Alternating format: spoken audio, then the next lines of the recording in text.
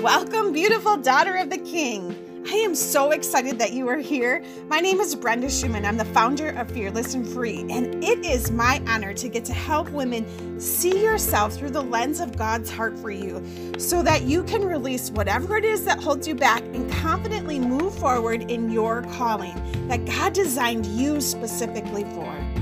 Ladies, I firmly believe that every time a woman takes a step towards recovering the woman that God intentionally created you to be, that it's incredibly powerful, not only for your life, but it inspires the others around you and it impacts and changes generations to come. So won't you join me? It is my prayer that there's something within this podcast that helps you to stand up and reclaim the space that God created for you to fill in the kingdom. So ladies, let's go be fearless and free together.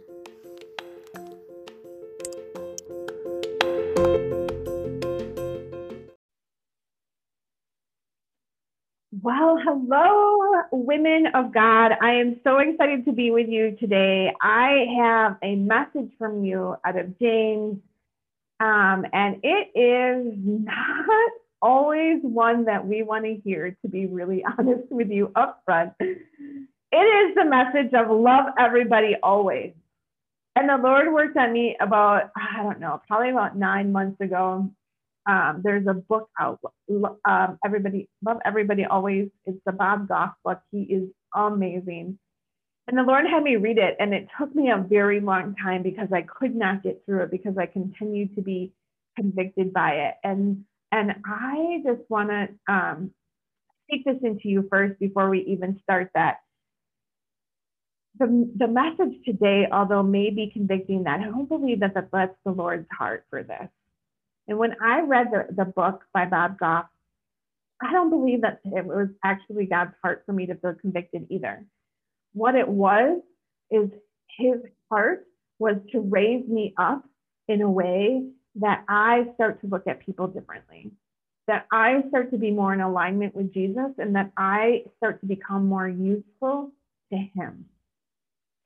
And so I just want to speak that into you today, that this is really less about conviction and it's more about preparing you to be an extension of Jesus's hands and feet. It's preparing you to go in the places that the Lord has for you to go, right? And it starts with loving everybody always. And that's a really catchy thing to say, but it's a really hard thing to do. Really hard thing to do. And so I just want to start in James chapter 2. And it starts out by saying, my brothers and sisters, believers in our glorious Lord Jesus Christ must not show favoritism. Must not show favoritism. And it goes on to kind of give an example. And it says basically, if a poor person comes in with filthy clothes and a rich person comes in with gold rings, are you going to show special attention to the man wearing nice clothes and say, here's a seat for you? And say to the poor man, oh, you stand over there, or you sit on the floor by my feet, which would be, or sitting on the floor by his feet would be a negative thing. And then he asks, have you not discriminated amongst yourselves and become judges with evil thoughts? Listen, my dear brothers and sisters, has not God chosen those who are poor in the eyes of the world and rich in faith, and to inherit the kingdom he promised those who love him? So it goes on to talk about this, and it later says again in verse 9, but if you show favoritism, you sin. It's super, super clear. I mean, this is the NIV, so it maybe sounds different in another version, but it is super clear about the warning against showing favoritism. And I'm not sure that it's even favoritism among rich and poor. This is an example of rich and poor favoritism. But I don't think that it's just that. I think that it extends beyond that. It extends beyond Can you look at people that are difficult to be around and love them always? Can you look at people who are actively sinning and love them anyway? Can you look at the people who the world has said have no value and still find value within them? God loves each and every single one of us beyond what we can comprehend. He loves you the same as me. There isn't a worth difference, right? All of his children have worth to him, have value to God. He loves them all. And so he calls us to do the same, right? And that's a pretty tall order sometimes, because there's people in our life that are hard to love. Sometimes they're even hard to like, right? And it's even harder when we start to look at sin. So when we start to look at the people in the news, let's just jump right to there. We all have people in our lives that are hard to deal with, that take extra energy from us, that we don't like the things that they do. But let's jump even further to the person, that is in the news, the people that shoot up schools, or the people that murder, or the people that commit adultery, or that lie or cheat or steal, all of those sins. And yet God calls us to love them still. He calls us not to show favoritism, to treat people better, because they're not the least of these, because they're not the openly sinners. Now, you and I, we sin too, right? Our sins are maybe not as public as their sin, but the Lord is very clear that sin is sin. And so we're not the ones that get to judge, is your sin worse than my sin? We oftentimes do. We oftentimes look at murders, and it's hard not to. I am not preaching this from the position of being perfect by any means, but it's super hard to look at people who are openly sinning, right? Like the people that murder. And yet God loves them too. And yet I have sinned that will keep me from God the same as that person's murder. And that's a really hard message to hear. It's a really hard message to hear when, first of all, we have to reconcile the fact that my little sins are as bad as your big sins. But it's also hard to hear that God doesn't have favorites within that. That he's going to look at me the same way that he's going to look at that person. And not only that he doesn't have favorites, but I'm called to not have favorites. Right? That I'm called not to have favorites. I love everybody always, no matter what they've done. No matter what they've done to me. Now, I'm not suggesting that you have no boundaries. I'm not at all suggesting that. There's people that you need to boundary in your life, and you can love everybody always, and you cannot show favoritism without allowing people to hurt you. But according to the Bible, we are to love everybody always, everybody, and not show favoritism. And that's a really tall order, right?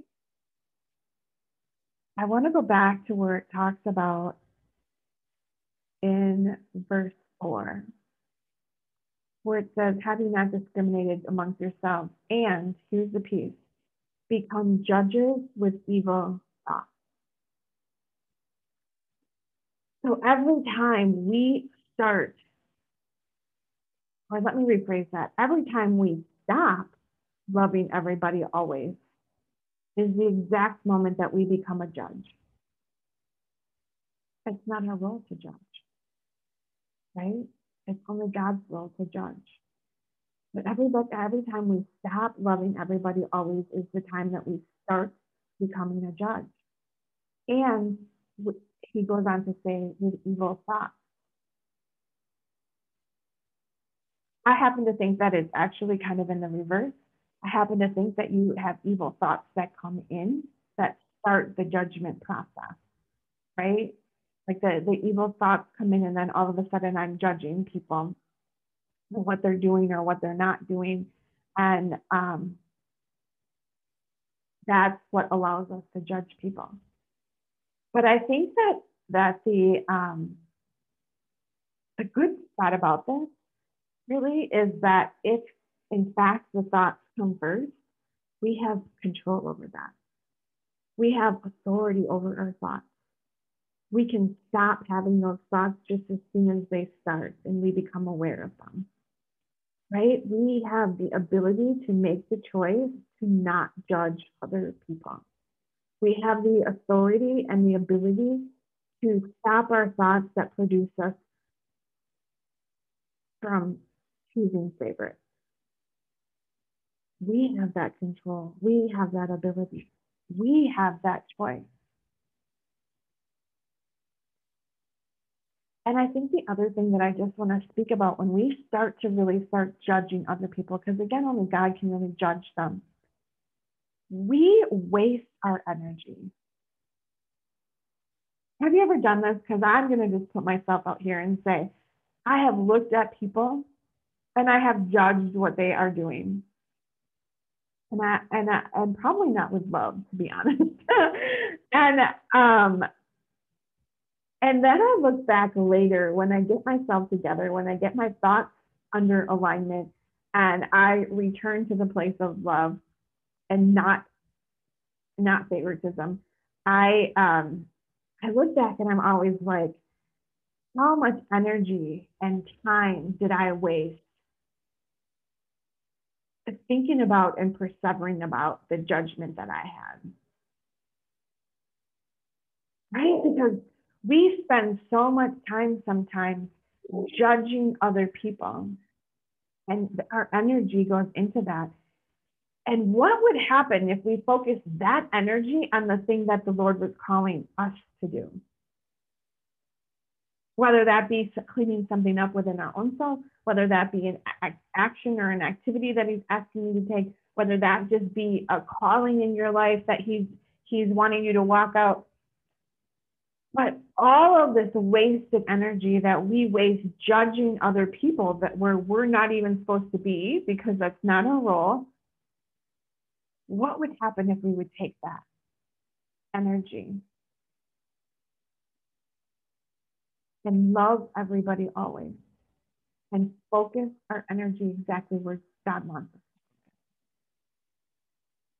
I can tell you one of the things that he wants us to focus on is exactly that, loving everybody always. Right? It's not a happenstance that the Great Commission is to love people.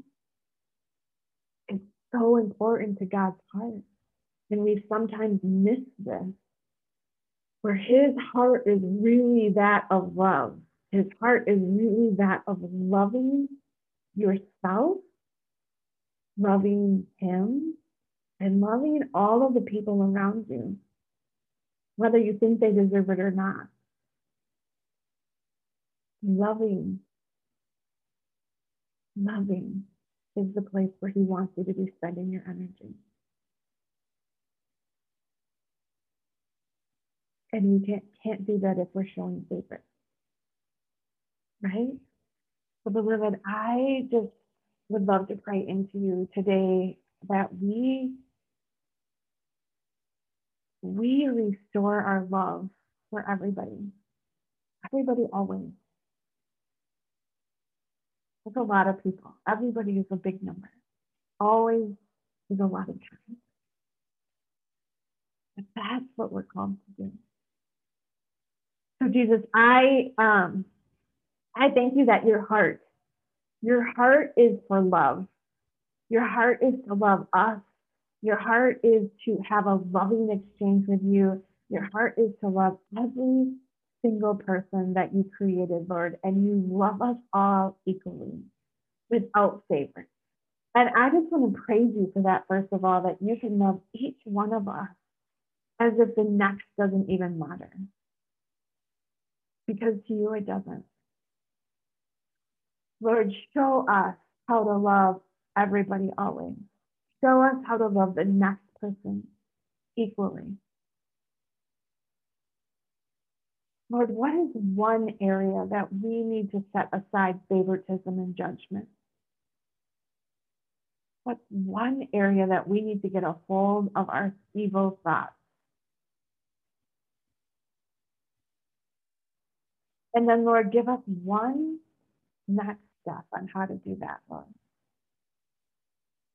What is one way that we can get more in alignment with you of loving everybody always?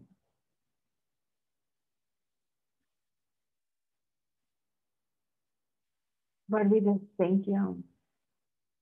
We thank you that even when we fall short of loving everybody always, you still love us. We are still your favorites. You are still smiling upon us. We thank you for second chances and third chances and fourth chances to get this right. Lord, show us where our energy is supposed to go instead of judging others. Where is the place that you want us to be focusing all of our energy and attention? And Lord, who is one person in our life that you are calling us to love who might be difficult? Bring that to our attention now. And Lord, give us an extra dose of courage and compassion to step out and love that person the way that you love them. Help us to see that person through your eyes. We thank you. We thank you for letting us come together in love with all of your children. In the name of Jesus, we pray. Amen. That you go out and love people, love everybody always.